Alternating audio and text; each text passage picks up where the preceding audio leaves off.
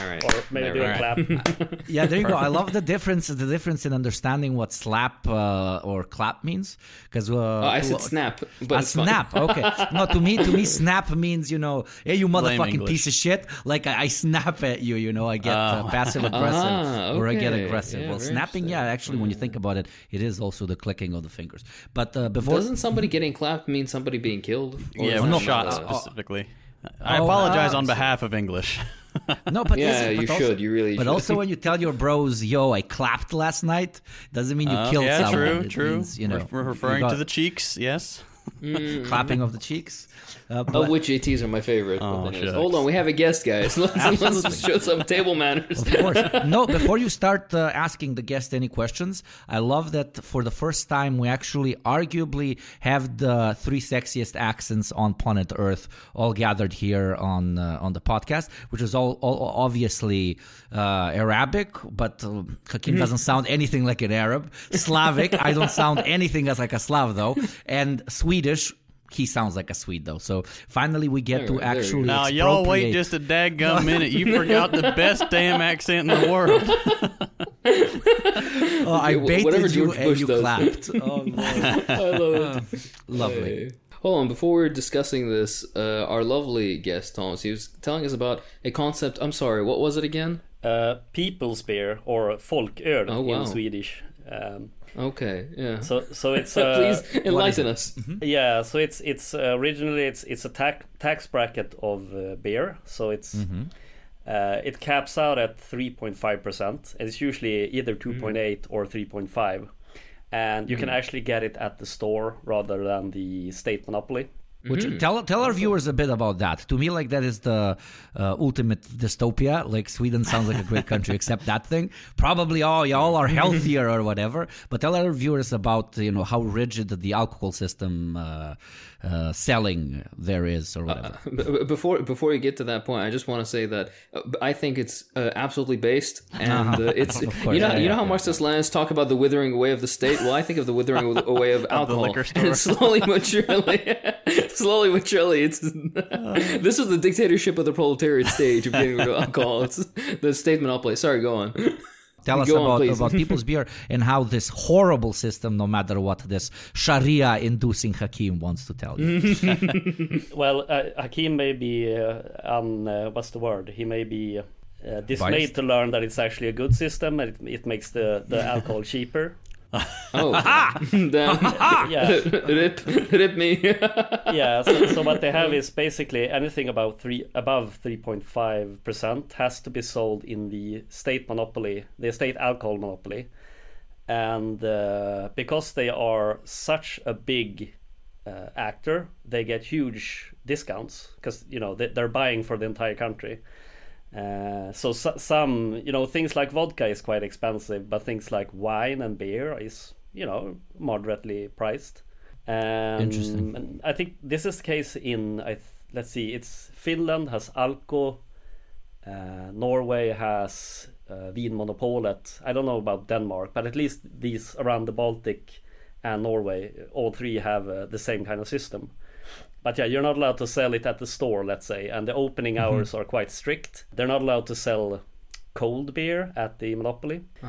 Yes, or how does that work? I thought the only way you could drink beer is cold. I don't know. It's intentional, so you don't drink it immediately. The idea is they're not supposed to encourage you to go in, buy cold beer and drink it immediately. But the law isn't written like that. The law says that they either have to sell all of it at like room temperature or all of it cold. But I know none of these stores, Systembolaget it's called, none of these stores have fridges. And then folköl is when people create beer that is under what you have to sell in the state monopoly as alcohol, quote unquote. So they make the low alcohol beers, and that's what you can buy in like a normal grocery store and stuff. Am I understanding it right? Yeah, it's 3.5%, and I believe it's only beer. So wine and what's known as spirits. Basically, it has to be made from grain. Yeah. Otherwise, it's either wine or alcohol, just a generic. Even if it's 3.5%, it's kind of. All right. Is there Swedish grain based, just traditionally Swedish grain based alcohol? Well, I mean, you have beer, of course, but if you're looking at, let's say, a malt-based drink, you may be looking at svagdricka. It's quite similar to kvass, actually. Yeah. Okay. And there's non-alcoholic kvass that's nice, Hakim, if you haven't tried it. I've heard, yeah. I've heard. I remember in, what's it called? I remember the first time I encountered kvass was in the movie, the Soviet movie, Kidnapping Caucasian Style, which is a fantastic film that I highly recommend everybody watch. It was shot in Crimea. It's a beautiful movie. But I remember, you see these, like, basically kidnapper dudes, and they just huddle around this thing. And they down this fucking, and they make it look like it's the most delicious thing on earth. I was like, hey, you know what? Maybe they got a point. But no, hold on, because again, I know that I don't know shit about alcohol. I just know that some national spirits or hard liquor is usually like potato based or other kind of root vegetable or something like that based. Isn't rakia basically like this, Nick, or is that fruit based? Yeah, that's mostly fruit based. But you're completely right. Usually, the development of traditional alcoholic beverages was directly linked to whatever type of fruit, vegetable, or grain they created in surplus on average. So they wondered what to do with the surplus, and most of the time the extremely pragmatic thing to do is create alcohol. Probably even originally certain alcohols were developed in those particular regions when you would store a shit ton of, for example, plums, and some of them would literally get so old that they would ferment, and somebody was probably like crazy enough to be like, oh, let's try this fermented stuff, and all of a sudden, oh my god, it has a funny effect on my head. And then it continued, etc., etc. No, actually, ironically, what we know as the originator of alcohol is actually from your beautiful people, specifically around the region of Syria, Iran, and Iraq, actually. But it was originally developed quite literally as an antiseptic, for cutting off limbs, cutting off fingers, etc. So doctors from your region invented the poison that you despise through the bottom of your soul. So that you see the beautiful karma of the world. But what's extremely interesting, and obviously we're going to cover to a great extent in this incredible episode that we have prepared for you, is because it is state run and state organized, in the long run it actually ended up being cheaper for the everyday consumer in case of obviously the Nordics and the selling of alcohol. Probably if that same system is maybe applied to other consumables, maybe we would see the same result. Who said that competition leads to lower prices? As cliche as it is. You're getting dangerously close to calling for nationalization of core industries. You're beginning to sound like a communist. No, my question just because again the one thing that I know of, because you mentioned an interesting point of it being the relevant thing that's grown in the area that's in surplus. In Iraq, we have something called arag, which is basically the date syrup or dates mixed with yeast and water, whatnot. Then it's distilled, and it's like a hard spirit that some people drink. I'm wondering, does Sweden have anything like this specifically, like the traditional hard liquor or spirit that's just a Swedish thing? No, I would say Sweden is part of the vodka belt, so it would be vodka. Really? Yeah, I mean, before you obviously have various berry, fruit wines and stuff, and beer, but it's only with the arrival of the potato, and it's even such that Swedes don't like potatoes when they first arrive from the New World until they figure out they can make alcohol from them.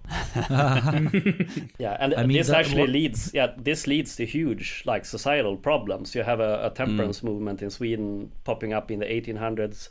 Swedish had a referendum on banning alcohol in the early 1900s, like the 1910s, and it was very close. It was 50 something to 40 something. Wow, very based. Very based. And that's also. I'm just saying this to piss you up. We see the 1920s in the States, banning even this sort of narcotic, which it is a narcotic. And that's why we have the system we have today. So previously they had a system with rationing as well, like ration coupons. But your ration was determined by your sex.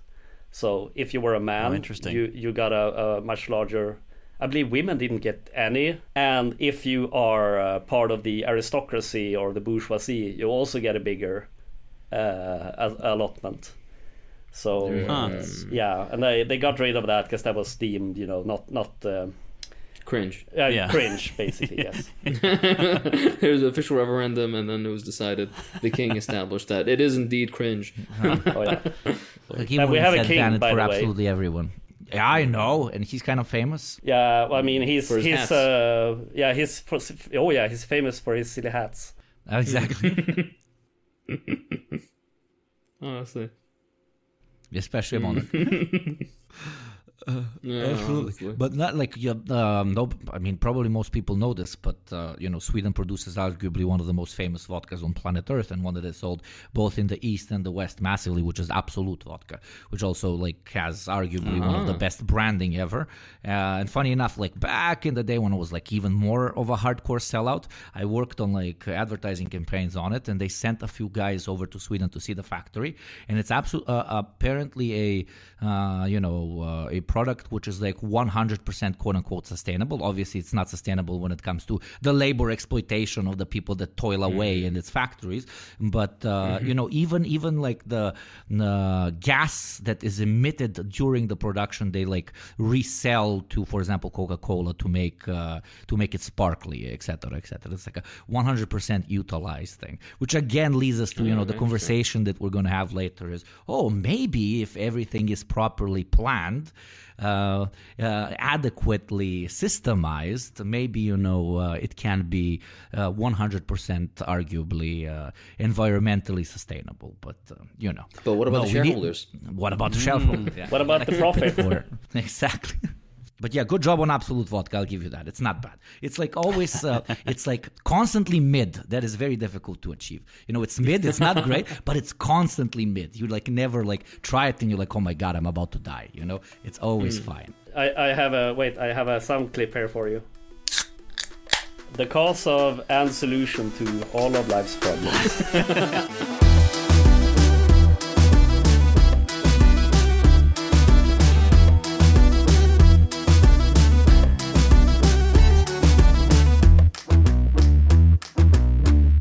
Hello, everybody, and welcome back to the Deep Program. Today we have a very special episode with a fantastic guest. He is a great Swedish comrade and free software enjoyer, as he self-described. Nice. I think a more apt title, and definitely more badass title, is a cybernetic Marxist or cybernetic socialist.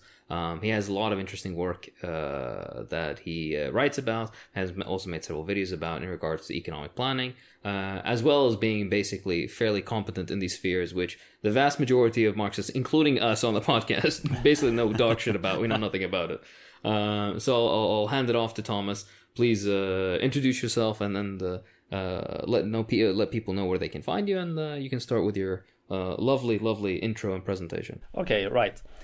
My name is Tomas Härdin, and I live in Umeå in northern Sweden. So about 60 degrees something north. So I have a blog at haerdin.se, HAERDIN.se, and I write about especially about planning and mathematics and socialism, and also other things like electronics, but that's perhaps not relevant to this discussion. I also make YouTube videos. Recently started, translating my work for YouTube. I'm also involved in the academic discussion around planning. Which is beyond based, honestly. It's something that's very, very required. It's good that very people impressive. make videos about this stuff. Yeah. But it's exceptional that people are actually making basically theory is what it is. But yeah, all the links for anybody interested will be available in the show notes, and of course we'll shout them out again at the end of the episode. Today's episode will be a little bit different. Rather than just kind of bantering throughout the entire episode and questions and discussions back and forth, we thought it would make a little more sense to have a bit more of a presentation from Tomas, and then we'll pretend to be the audience. We'll interject with our questions throughout to kind of deepen the analysis and to get more information, more make everything a lot more clear for us as well as for everybody listening at home. So basically, yeah, you're in here for a lecture, okay? It's not all just fun and games. Being a Marxist means math, so this is your time to leave the movement. Yes, I'm afraid we're going to have to do math. Yeah, exactly. Everyone, this is when I log off. This social democracy stuff's looking pretty good, guys. I don't know what I'm kidding. I'm gonna tell y'all up front. I can count to 6 or 7, but when my teacher put in them letters instead of just the numbers, boy, I tell you what, I almost ran out the room. And now y'all are trying to tell me you need multi-dimensional polygon. What? Oh my god! All right, please intro us. I thought Marxism was just shooting rich people. Jesus Christ! Okay. All right, we're done. Okay, we're done. Apologies, sir.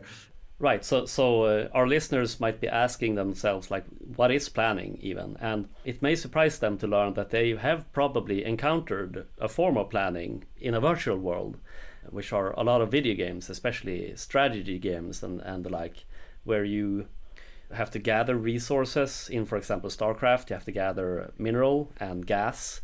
You don't have like money in there, and you have to sort of household with these resources in order to reach your goal. Of course, the goal in StarCraft is to crush your enemy rather than having a functioning and sustainable and good society. But still, video games provides like a concrete example of planning, because you're seldom, well, some games are, of course, have money internally, but a lot of them are just in terms of just the resources. So, for example, Workers and Resources, Soviet Republic. So I thought I'd begin with asking a rhetorical question here, which is, what is planning? And planning is calculation in kind. So it is calculating in terms of physical goods to organize your economy rather than relying on exchange. So this means that you run your economy in terms of number of planks of wood of a certain dimension, number of boots, number of cans of beer, and the role of money or means of payment, if it even has a role, is primarily secondary. I would like to just make a comment on that. It's a point that Cockshot's made in his video on how exactly the USSR was socialist, and he specifically mentions this point in that money was not a direct indicator of your ability to attain goods, insofar as, of course, production wasn't linked to market mechanisms. It was linked to a plan. So there's no major supply and demand aspect there. And what that meant is that it doesn't really matter how much money you have. That doesn't translate to you being able to go and buy up more stuff. So again, yeah, exactly. It's a secondary role, which is kind of a step towards, decommodification, if you even want to word it that way. But sorry, go on. Yeah, no, that's a good point. Like it's you can choose what kind of means of payment you have in the system. And we can get to that point later. So the second rhetorical question we could ask is, why planning? One reason is that a planned economy cannot crash. In a planned economy, you do not have a business cycle. You don't have a cycle of recession followed by a galloping market followed by another recession and so on and so on. But instead, you can sort of know roughly where the economy will be in 5 or 10 or possibly even 100 years. You know that it's stable. Another thing that you can do is you can introduce explicit environmental constraints. You can say that, for example, we should ensure that carbon sequestration is greater than the emissions, so that we're pulling carbon out of the atmosphere rather than putting it into the atmosphere. Finally, we can choose to have either a shortage economy, like in the Soviet Union, it's quite notorious for this, or you can have a surplus economy where you deliberately produce more than it's actually necessary, or you can try and do something kind of in between. Yeah, could you elaborate a little bit on that point? Because a lot of the, or just like a quick addendum, right? Because a lot of the common perceptions of chronic shortages in the USSR they're not real. there was the 3 points, the early period, of course, where there wasn't barely no planning, World War II, which is understandable, and the end of the Soviet Union, in which they started introducing market mechanisms. And there was, of course, direct sabotage and whatnot. It's a very long story there. But those are the major periods where there were shortages of goods. But otherwise, I'm assuming what you mean is that Soviet planning for production was more made so that you didn't produce above everything that's required. You produced at what is required, and sometimes that would fall underneath, which would result in a shortage, and that's a way of kind of saving materials in the end. I'm assuming that's what you're referring to. Yeah, there is a bit of a tension between say if you want to maximize the growth of your economy, then you're going to want to run up as close as possible against the production constraints. So let's say you want to maximally utilize your steel production capacity. This can give you really good growth in industries that depend on steel. But as soon as there's any kind of disturbance, and this could be like anything, like someone's sick one day or whatever, disaster or something. Yeah, natural disaster, or just a problem in the rail network or whatever. Such problems can tend to amplify themselves, and you can get compounding problems if you make it too stiff. So there is a kind of you have to weigh it against these things against each other, basically. Balancing game. Yeah, it's a balancing act between these contradicting sort of interests. So I thought I'd talk a little bit about the history of planning. If we start with Marx and Engels, they are not super explicit about this. Especially Marx. He suggests that it might be possible, I believe, in the critique of the Gotha program, but it's not very concrete. Engels, on the other hand, gets more explicit with this in Socialism, Utopian, and Scientific. Like, he makes, for example, comparisons to the alkali trusts in England, I believe, where they basically organize production. They conspire to organize production between each other, sort of like you do this much, you do that much, the kind of stuff that happens in a monopoly. And he kind of sees that, wait a minute, couldn't workers do the same thing? Like, there seems to be a possibility here to have a deliberate action in the economy. He makes a comparison between the organized nature of the trusts compared to the anarchy of the market. So the sort of chaotic production in the market, where you're going from an overproduction to underproduction, back into overproduction, and so on. Compared to these cases where even the capitalists amongst each other deliberately sort of plan what to do. But even with Engels, this is not very developed. He also he gets a little bit more concrete with it, but it's still sort of abstract. We might want to explain to the listeners here the one fundamental difference here is, in a planned economy, you're talking only in terms of use values rather than exchange values. So that's Marx and Engels. Where this starts getting concrete is with Otto Neurath, who was an Austrian socialist. He was involved in the Austro-Hungarian war economy. So what Austria-Hungary does before the Great War breaks out is they establish something called the War Preparedness Acts of 1910, 1911, where the state reserves the right to basically expropriate any means of production necessary in case of war. So this is what Austria-Hungary does in 1914 when war breaks out, and Neurath is employed in this system that arises in the so-called war centers, or the Krigscentralen, and they run an in-kind economy during the war, and the reason is, as Neurath puts it, you win war using bullets and bombs and bread and not money. After the war, what Neurath suggests is that you can potentially use a similar system but for peaceful ends. So instead of producing bullets and bombs, let's produce cake and boots and whatever. He puts this idea forward in the short-lived Bavarian Soviet Republic in 1919 to 1920, roughly, which is also something like people people don't really know about. There was a Soviet Republic in Europe, in Central Europe. Unfortunately, it got Hungary, crushed Bavaria, by Slovakia. Bavaria, that's south of southern Germany. Exactly. And of course, after but there are other Soviets. Oh yeah, of course. I mean, Soviet in this case is just a workers' council, and then a Soviet Republic is more like an amalgamation of workers' councils. But basically, they have a revolution in Bavaria after the Great War, and unfortunately, the Social Democrats do what Social Democrats do, and they crush it.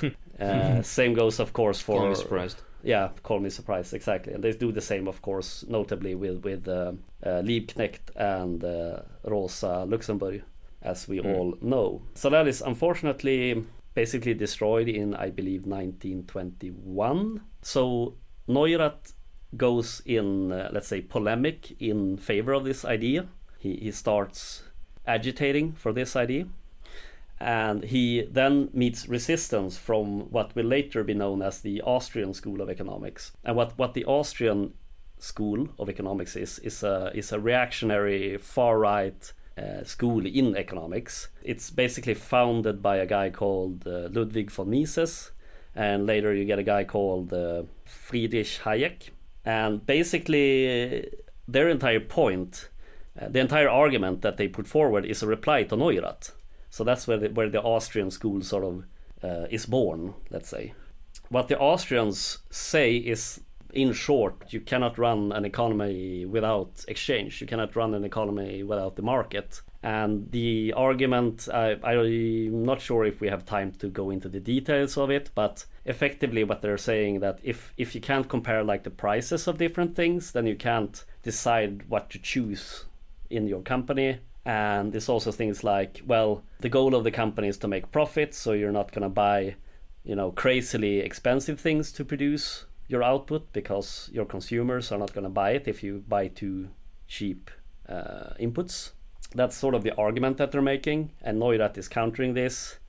However, at the same time, things are of course happening in the Soviet Union, or what will become the Soviet Union. Following the success of the Russian Revolution, I believe it is Lenin that quickly deduces that what they have to do to basically not be crushed is they have to get the industrial base up and running. And in order to get that up and running, they have to electrify the entire union. And from this, we have the slogan, communism is Soviet power plus the electrification of the whole country. And as part of this, they create an initiative, I think would be the right word here, called GOSPLANning. It's the effort basically to electrify the entire union. And this in turn gives birth to what becomes known as GOSPLAN.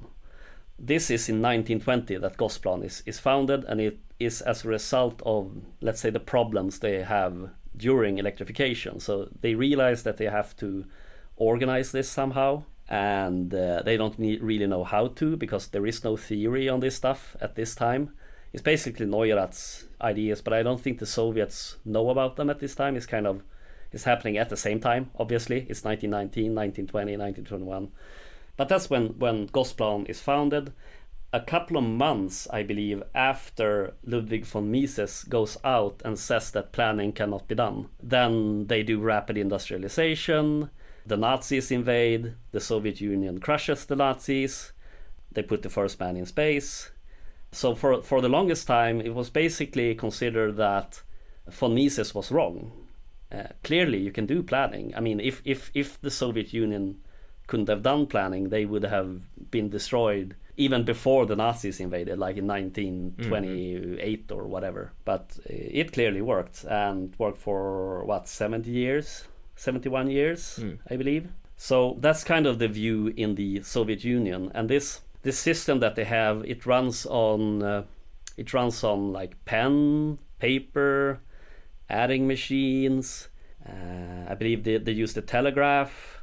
What I know is that they're sending like physical papers around in briefcases. So it is sort of kind of slow, and there is no way to sort of automate the system. There is some attempts to computerized planning in the Soviet Union over the years. They kind of starts in the 60s. They start looking into this, and it makes some headway. That's an entire story unto itself, let's say. So basically, at the same time that they're discussing computerizing planning in the Soviet Union, you also have election success in Chile, where you have Salvador Allende coming into power. And under him, you have a guy called Fernando Flores. And he's wanting to do planning in Allende's Chile as well. But they would like to do this using this newfangled invention called the computer. Or by this time, it's not that newfangled. I mean, it's 1970s. So they bring in a British management consultant called Stafford Beer, and he has some ideas around this. And this is kind of the era when sort of cybernetic management is taking hold, and he's helped a lot of companies fix their slow internal coordination to be able to adapt more quickly to the changing reality. So what they do is they found a system called CyberSyn. And this is a system that runs on a couple of computers. It's something like 3 computers. They don't have very many of them. And they have a bunch of teletypes that they connect to them. So it's like a teleprinter. So at a workplace, you can sort of type in production numbers, if there's a problem, things of that nature.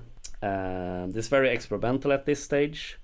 And unfortunately, due to the coup in 1973, this is, of course, entirely scrapped as soon as what's-his-face comes to power, Pinochet. He threw the project out from a helicopter. Yes, he threw it from onto the ground. Oh. Into the sea. Oh, yeah. Okay. Yeah, exactly. But basically, there is at this time, roughly the 70s and 80s, there is this idea that we could computerize planning and thereby both make it a lot faster.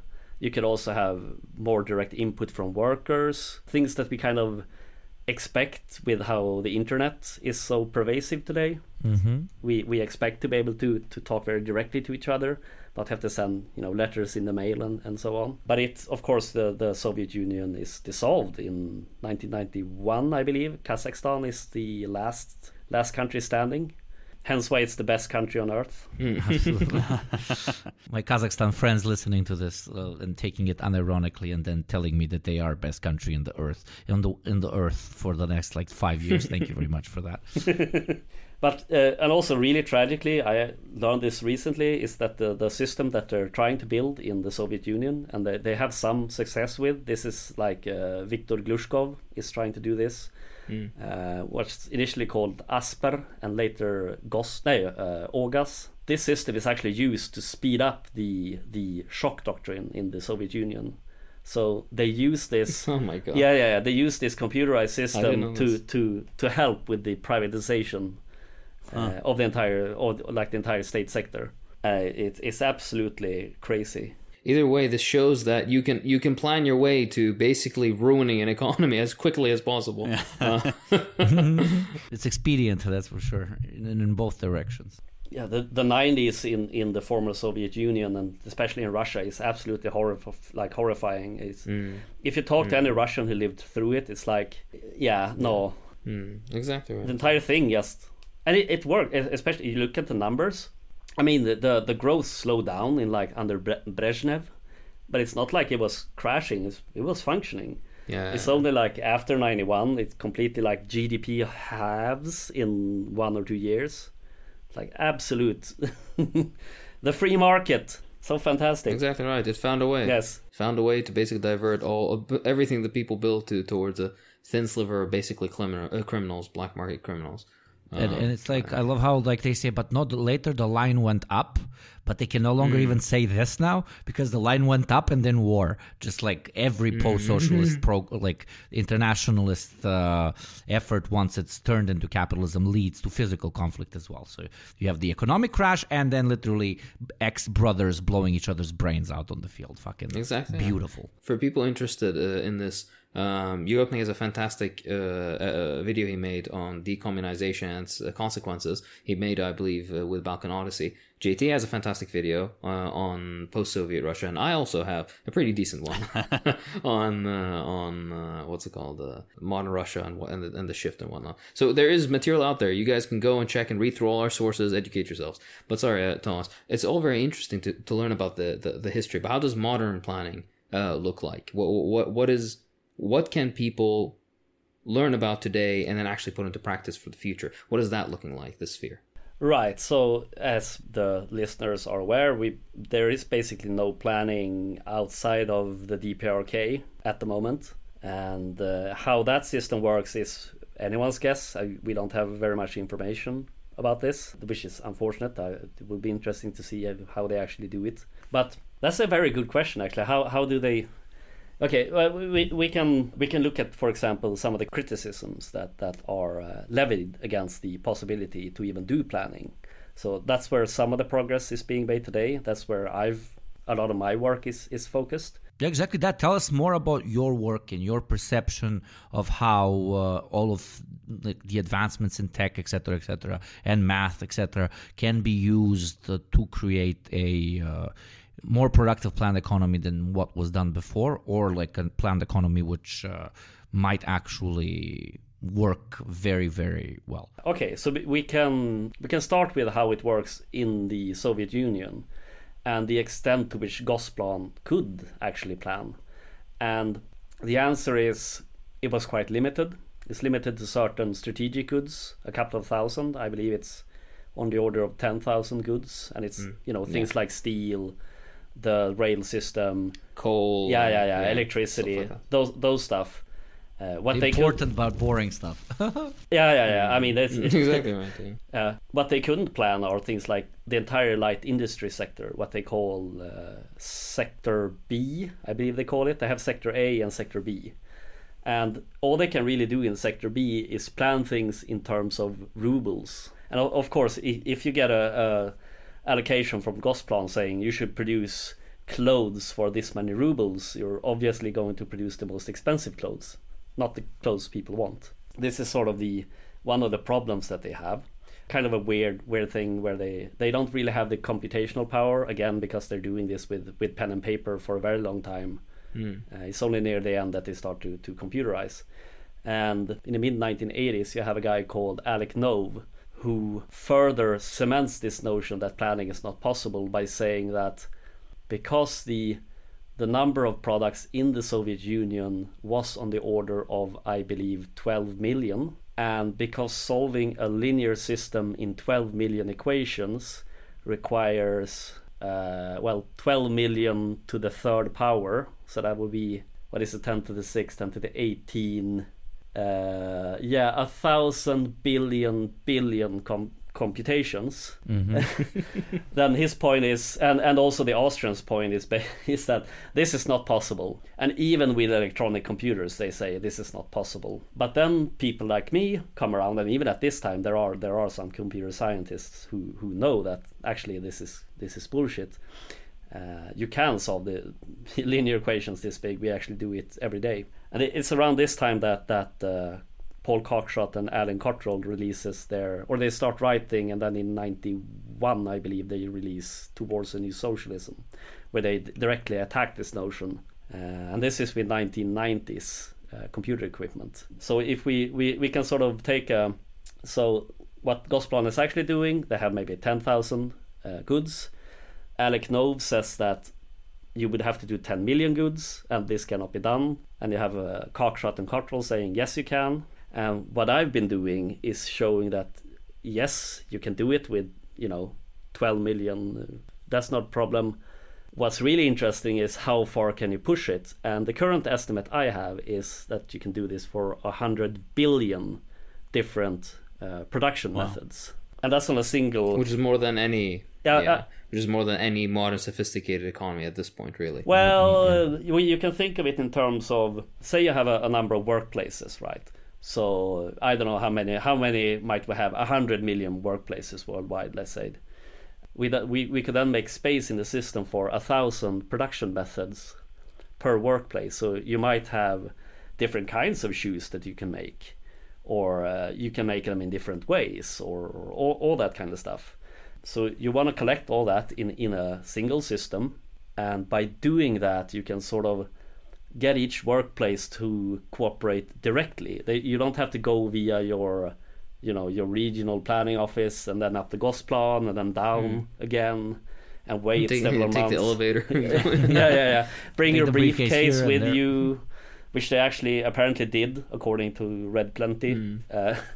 You can do sort of a horizontal organization there. There you go. Exactly. Could you give us like a general overview of how you see a planned economy utilizing all the tech we currently have, potential future tech, utilizing all the different systems, etc., etc. Just introduce our audience to how planning could work and how you would do it if you had the opportunity to do so. So perhaps we should start then. Let's imagine, a typical work day. You're the average worker here in maybe you have 20 colleagues or 100 colleagues, and you have an idea of a thing you want to make, or let's say you have a better idea of how to make anything, like cutting lumber or whatever.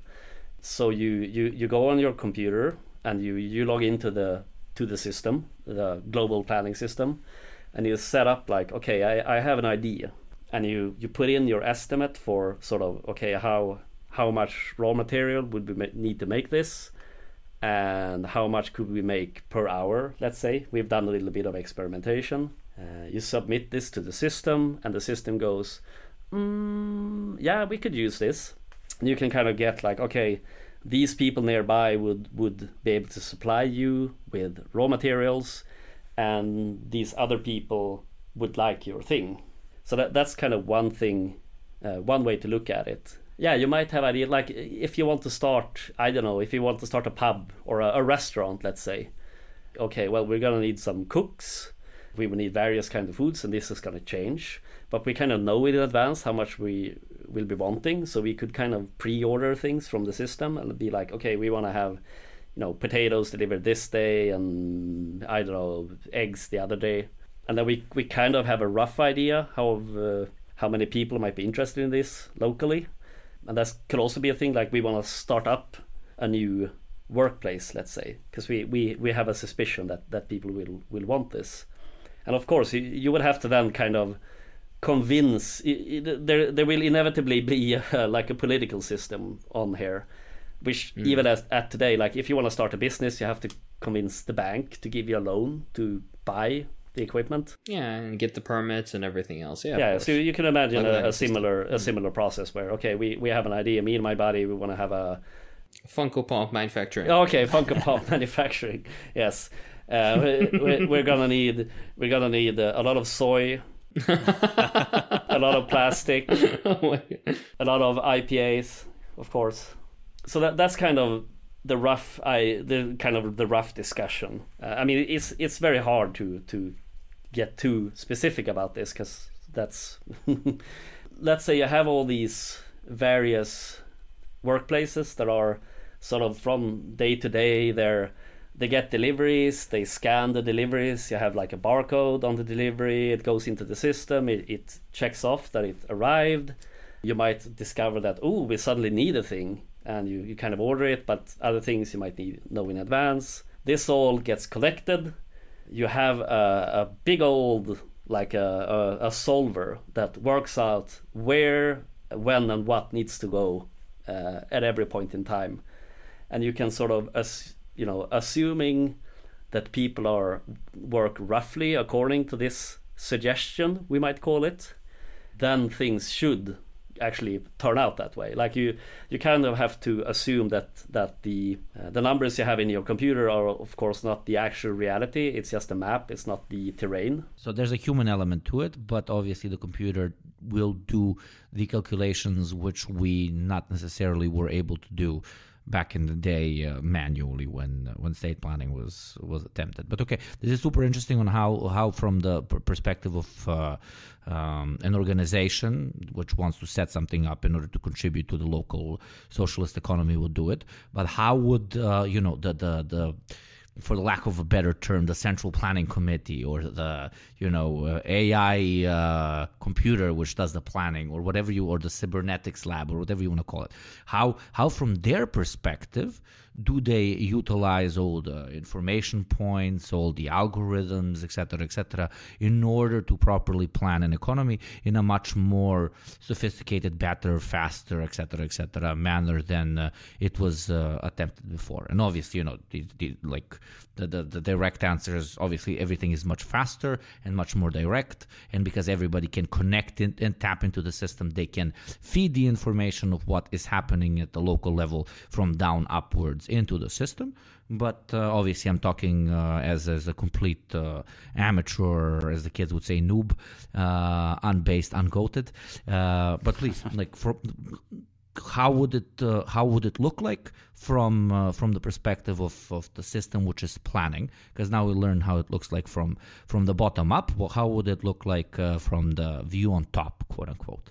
Well, I'm kind of the thing that we're gravitating towards, me and my colleagues, like mostly David Zachariah and recently Luca Hagberg. You would set up the system, and the role of the center, let's say, is to make sure that the system works primarily. Or you could say that you have a technical side and then you have a political side. And there's, of course, they're going to overlap to an extent. But you kind of want, or our point anyway, is that you want problems to resolve themselves as locally as possible. You don't really want to bother like your regional political organization, whatever you might call it. It might be your regional Soviet or whatever you call it. You kind of want those decisions that are taken there to be more general, because obviously people can't decide over every little detail. So if you say in terms of on the technical side, let's say, you have things like, okay, you have to ensure that the data can come in and that the computed allocations can flow back out again, and that this process works. You want to make sure that all the computers are working. You have backups. You have some way to distribute this so it works. So that's one side of this. The other side is, of course, you will have to have a political body that makes certain decisions that apply to everyone, and these will have to be very, very general decisions. So things like environmental constraints, for example. You would have to make an actual decision like how much carbon dioxide are we going to have in the atmosphere by 2050. What you can do then is you can feed this into the system, and the system can give you a yes or no answer as to whether that is actually possible. Mm-hmm. So that is kind of, if you set up the technical side of it correctly, then the political side gets much easier, because you can just directly ask these kinds of questions like, okay, how quickly can we get the climate situation under control? And you would know, these are to a certain level of clarity, you would know if we choose this particular policy in this particular direction, this is what the results are going to be. If we choose an alternative, this is what the results are going to be. And even more importantly, once you input whatever decision you have made using the information and data that you've received from the system, it will then do better at planning the direction in which you want to go when it comes to the feedback loop that it gives back to the citizens, the laborers, the working class, etc., etc. Am I getting that right? Right? Roughly. So I mean, you could get really non-intuitive answers out of the system, okay, we have to get the environment under control. So one thing that it might figure out is okay, those guys that are working with petrochemicals, they can shorten their work week by 15 hours. They can just go home and we can pay them just to stay home or whatever. Then it'll still sort of make sense. It's internally coherent, let's say. within a certain, you have to always assume that there is some inaccuracy in the data, but within a certain percentage, it'll be fine. So that's why we are especially adamant about you have to separate the planning, the allocation of resources, and kind of the system might suggest new jobs to people who are looking for jobs, those kind of things. Those you would want to separate from the actual means of payment. So that's kind of you can choose to pay people to stay home, but you have to sort of make sure that everything balances out. All the work hours, for example, balance out in the end. So there is a bit of politics that gets in there that the system cannot really deal with. It can only make suggestions, and then you have to, at some level, make a decision somewhere. So and I'm sure a lot of our audience probably have a difficult time kind of conceptualizing how exactly things get planned on a technical level. So I was watching some of your videos before this chat, and you broke it down, like the actual method of determining the plan with an equation. S times X is greater than or equal to D. So I understand that X is the plan, correct? So how exactly do you go about, determining those variables? So you're sitting down at your machine. What do you plug in? How do you start the process of creating a plan? Right. So you need two things. So one is you need what are called the technical coefficients. So you need to know how things are made. So, the ingredient lists that go into your Funko Pops. You need the paint, you need the plastic, all that stuff. And you can work that out, a priori, or you can do statistics. So that's the left-hand side of the system. That's the S matrix, as I've labeled it. And then on the right-hand side, you have demand. So you would want to measure or ask people, or, you have a pre-order system, for example, or a local store, all these kind of data sources, let's say, that feed into the system roughly what people's demands are, hopefully as accurate as possible. So that's why you might want to have a pre-order system, like a kind of an Amazon system. You put in, a mail order. That would be great, because then the earlier you put it in, you're like, okay, in 3 months I want this. The better the system can accommodate you. I would like to also add one bit, which is in deeper literature on this stuff, but AI would be a very big aspect of this as well, so that prior to the most difficult period of a planning setup will be the first couple of months, basically, and after which you can have a directed AI system set up in which all these orders come in and out at regular intervals, and it measures them, and then it will be able to, as the data grows, make basically incredibly accurate assessments or predictions of what happens when, where, etc. Along with this, you'd have a direct system of feedback from individual communities. You can have consumer co-ops, you can have it from stores, etc., etc. And all these different accounting systems would also feed into some overarching, basically, planning body, which of course can be democratically organized, horizontal, blah, blah, blah. This is a discussion for another time. But the point being is that there is the idea of it being like something that you have to know that you want lettuce 3 months from now isn't exactly the point I think Thomas is trying to make, or most planning advocates are trying to make. But this is more appropriate, for example, in grand planning. For example, let's say you're trying to plan the building of a new city. But this is me getting ahead of myself. I just want to add the nuance. Please go on. If we just go back to the previous thing here, so you have your left-hand side, you have your matrix there, and you have your demand. So what the solver does is it figures out a vector X that we can call a vector of allocations, or we could call it the plan. And this, anytime the left-hand side or the right-hand side changes, and they do change whenever you put in new data into the system. So whenever you buy a sack of potatoes at the store, it changes things a little bit, and then these allocations also change a little bit.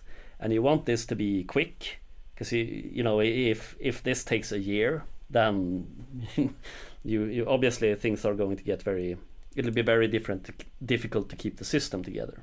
And that side is like, that's the purely computational side, and that is a very relatively straightforward problem. It uses what's called linear programming, and this is basically it's linear algebra, and computers are very good at linear algebra. We have an entire department here at the university that does linear algebra on computer clusters. That's sort of the easy bit of it, so how you compute the thing. So what I'm more recently saying is that the more tricky thing is all the human elements, all the political stuff, and how how do you get people involved in the system? Because we can work all the math out, but the politics, that's a lot more difficult. So, assuming that we can get everyone, roughly on the same page, everyone realizes, oh, this makes it a lot easier to run my business. You're leveraging this tremendous amount of data that's flowing into your computational systems, and you've got the math end sorted out. In one of your videos, you state that one of the goals is to make planning accessible to everyone. How exactly would that work? Because to my understanding, the machines required to run these kind of calculations are tremendously powerful. Like I'm here and I edit 8K raw video on a machine with 64 gigs of RAM, but I believe the machines you guys are working on are multiple terabytes, 3 terabytes of RAM, something like that. So would it be accessible to the average person? Would everyone need a special machine installed from some kind of, central planning machine building committee? How exactly would that work? Oh yeah, that's a very good question. So it is a bit of an open question to what extent you can distribute these computations. So what I've been having a rather simplified view of the how I'm just assuming, okay, we have one or more computers in tight they're physically located close to each other, so you can connect them with actual proper networks. But even a modern, a computer with, my laptop has 16 gigabytes of RAM, that's enough for at least 10 million variables. Okay. It's you can do a lot with even relatively modest hardware, but the tricky thing is you kind of don't want to have to make the investment of the actual machine. Oh, right, I figured out actually a lot easier. Just pretend it's in the cloud. So you have a planning cloud, and let's say you log into a front end over your web browser, and it just it takes care of all the heavy lifting for you, and you could make sure you have a regional backup system for this, and you can do because there will be a problem, everyone cannot log into the exact same computer at the same time, a billion people on the same computer. That's going to be difficult. But you could imagine you have a municipal little cluster of 100 computers. That's not inconceivable, and maybe you log into that, and you do you make a rough thing. It maybe in a week it gets synchronized centrally, and then but that's perhaps overly technical. Okay, so we wouldn't require supercomputers tied into each business, right? We could have fairly modest hardware that would all be able to communicate on fairly standard networks, and then all that information would be aggregated and fed into a presumably larger machine that would run the more important nationwide side. It has the access to the cloud. Shared between everyone, right? I think it's better. The cloud metaphor is better. Just kind of pretend that it's just there. Because we can do that. But then there are things like, okay, you want to make sure it's resilient, so you don't want to have it completely tied down to literally a single data center that someone just goes with a pair of scissors and cuts the power. Right. But so that can be sorted, and there's all kinds of systems you can look at that are similar in this, that do kind of distributed computation. You have folding at home, cryptocurrencies are kind of a distributed computation things. So that's why I say the technical side, that can be solved. That's not a huge problem. The bigger problem is the political and the sort of the human protocols. The digital protocols, that's relatively easy, let's say. Well, on the political side of things, we already have, even in hyper-capitalist countries like the United States, you have a lot of large businesses that rely on some form of planning, right? Like Walmart and Amazon presumably use some form of planning to make sure that their distribution and production chains remain efficient. Is that, you'd say that's some form of planning as well, right? Yes, they actually have really, really sophisticated internal planning, and this actually goes for every single company in capitalism is planned internally. So you don't have your HR department haggling with your engineering department or anything like that. Mm-hmm. They're all working towards a common goal. And that is perhaps another way to look at this is you try to view the world as a single workplace. I believe Lenin makes this point. He views the entire Soviet Union as a single workplace. Maybe Hakim knows about this. Yeah, essentially. I mean, it depends on what point you're referring to, but post NEP for sure.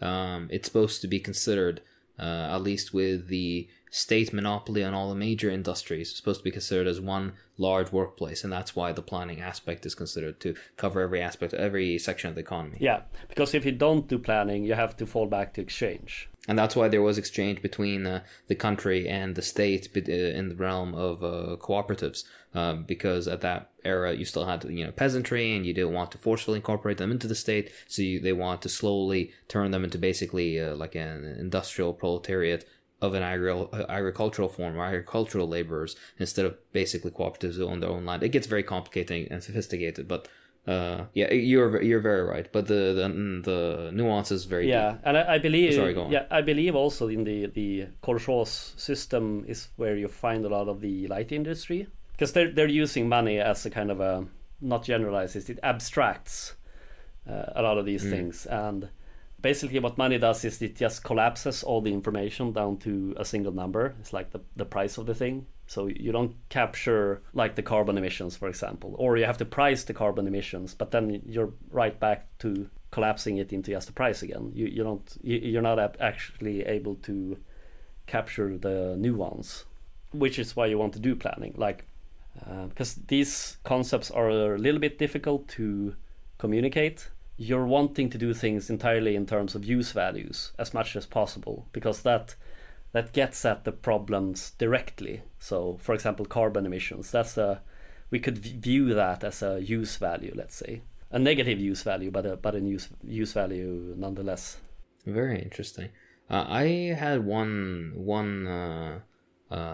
question I think that a lot of people who are listening in on this probably also had, and it's planning is incredibly abstract when you get to the details of it, and when you just want to explain to a layman audience, ends up being just kind of a lot of political talk and not enough like quote unquote economic substance. But that's just because once you get into the nitty gritty details of it, it's just a lot of math basically, and a lot of organizational work. And that's very evident in your work, by the way. That's why I highly suggest people check out your blog and your videos, and they're going to see that it does get very complex and very interesting. But here's my question. For people who are interested in this, who would like to learn more about this and learn more about the technical aspects of this stuff, how planning is actually done, the math of it, and everything else, is there any books you could recommend specifically, or any courses, for example, that would be helpful for the future for somebody who might want to get into this, etc., etc.? I don't think there's a course for like the math of planning. You kind of have to look at the literature. You do have some books, like you have Leonid Kantorovich, who was a Soviet mathematician. He worked a lot on this kind of stuff. So he has a book called The Best Use of Economic Resources. And he goes through how to do like linear programming, for example, I believe he uses a plywood factory as an example, and how to make the best use of the machines you have available, like if you have different kinds of lathes, for example. So that's a very sort of hands-on on how these stuff work at a very micro level. But perhaps one way to explain the concept to sort of more lay people is, imagine that instead of buying things, you requisition them. So you're putting in like a requisition order to the system, like, okay, we need this and that and this and that, and it could be printer paper or whatever, and it just gets sort of added to the cost of your workplace, and it all kind of averages out in the end, so you don't have to worry about all these. That could be one way to explain it. Another way could be, again, to point to the chaotic nature of the market and the business cycle and the present situation with the electricity prices in Europe, for example. It's, you know, from one day you can have the prices 1.5 euros per kilowatt hour. The next day it's -5 cents. It's ridiculous. And you can kind of go like, okay, yes, you know, we have you could have an economic system where you have certainty for quite a long time. You know that as long as there's no natural disaster, and even if there's a natural disaster, you know that you have reserves of this and that already available. So that could be one way to sort of sell it to the layperson, let's say. Well, more than selling it, I mean people are actively interested in wanting to learn about it. Of course, people know about Cockshot's work toward the new socialism. There's a great book on planning called The People's Republic of Walmart, which covers some aspects of intra-firm planning that's practiced under capitalism, for example, amongst other works. But I'm thinking more along these lines. If you had any novel, suggestions, aside from, for example, Kantorovich's writings. Well, I mean, it kind of depends on how technical you want to get. You can look at for example, the literature on linear programming is very deep. And if people want like papers on this, they can get in contact with me. I have a whole bunch. But then, yeah, basically you have to go and look at the actual literature. I have here. Can people hear my printed printed papers on, you know, I typically print them and I have a whole stack, 500 pages of mathematical papers on this stuff, and I'm almost caught up to like 1988 or so. Wow. So well, I mean you jump around a little bit because these things change. It's an entire field. Like optimization is an entire field, and you get into like you can have non-convex planning. You know, how do you handle economics of scale in the system? Because that turns out to be mathematically difficult. How do you plan like capital investments? Like when do you invest in a new production plant somewhere, and where, and how many of them, and all that stuff. That's a lot more difficult, and that's for more mathematically minded listeners, that might be something to look at as well. I would also like to add, I remember Cockshot in one of his talks also, he says it like in a very plain language. He says, the math isn't what's missing. We know how to plan even very highly sophisticated and large economies, and we have the technology and all that to do it. What's currently missing isn't the will or the motivation to plan, really. It isn't the lack of methods. What is missing is modern software for planning. And I want to ask you this, since you also have your hand a bit in software development, what does the future look like for that, in which you could, not only for high level planning for example, for state, like for governments, but also to democratize planning, so even everyday people could at least play some role, or at least look directly into how the system is planned, the economy is planned. Is there something software wise being created, or ideas of it at least? There are some loose things. Like there's a project called Oga's Demo, written by a Russian guy, but that's not released yet, unfortunately. But I am in contact with him. I forget his name, but if people are curious about that, they can go to ogasdemo.ru, and it'll have information it's in Russian, so but he is looking at this. This is why I mentioned, or maybe I didn't mention, the need for a inventory system. Kind of the first step is you need to know what you actually have before you can do anything else. You need to know what you have. You need to be able to register where things are coming in and when things are leaving your warehouse or your workplace or whatever. That's one thing, and try to be able to build statistics. And this doesn't really exist. So that's something that I would be interested in developing.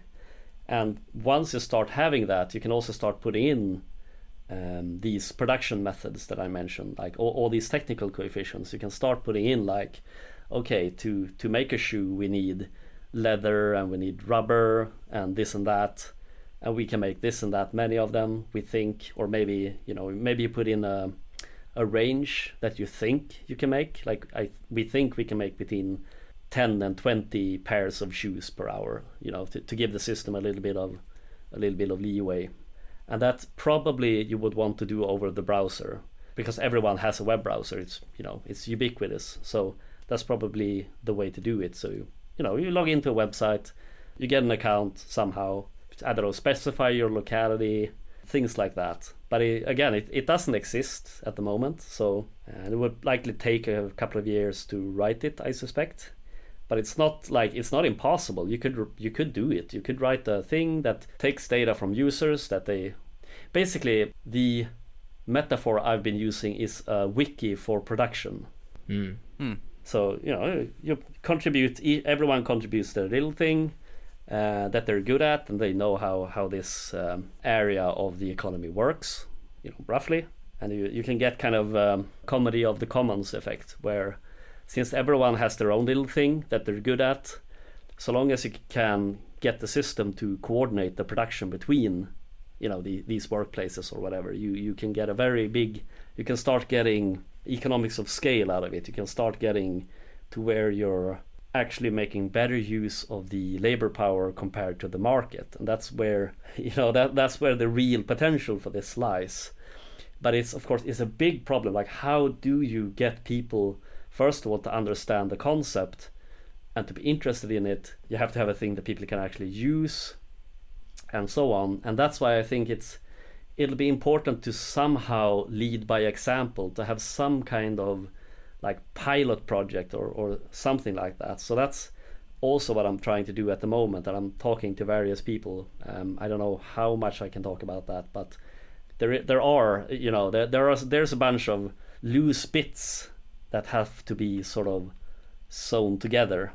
Very, very interesting and very exciting. It's a shame that we can't just keep talking about this forever, because there's many more questions and many more things to delve into. But I guess I can give a very quick summary for anybody who's still kind of not on the fence, but kind of confused by the entire idea. So in general, the idea of economic planning is that we don't want to rule our societies and our economies along the dictates of the anarchy of the market, right? According to basically unpredictable fluctuations, or even worse, fluctuations that could be negatively manipulated by certain actors within the economy in order to basically develop to only benefit themselves, amongst many other things, to get rid of the boom and bust cycles and regular recessions and all the negative sides of market economies. So the idea instead is that you bring in a system which plans basically the vast majority of inputs of an economy. This can be done over several ways. Of course, even the possibility of planning every single thing, there is, not even a too distant future, a possibility of this even being done. But if you want to distill it down to something far more feasible just today, the vast majority, if not all, of minor and major inputs in an economy, for example, steel and gas and coal and nuts and bolts and wooden splinters and whatever else you might need, different forms of plastics, different forms of solutions required in manufacture, all these base ingredients that would then go into making maybe 85 to 95% of commodities, both for heavy industry as well as light industry.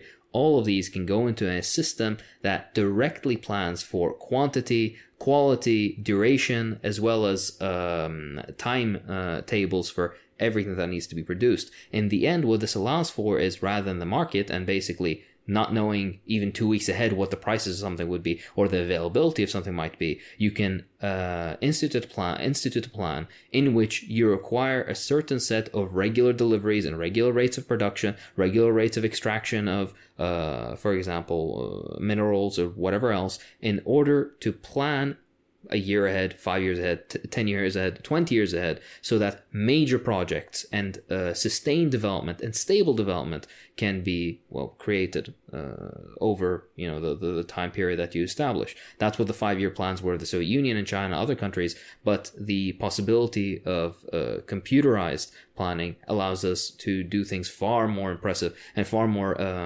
all-encompassing than what was possible with basically just pen and paper, as was done in the Soviet Union. All of this, of course, would allow for things that we saw in previous economies: greater rates of economic growth, less economic waste overall, less environmental damage, as well as better planning entirely for society in regards to education, healthcare, ecology, amongst many other things. And in the end, even the International Climate Conference that recently had stated that 1.5 Celsius rise is basically unavoidable at this point. Even they said, unless there's significant and clear directed planning that occurs on a global scale. So essentially it's the solution that Lenin and then afterwards Stalin, all the people underneath them, had advocated for.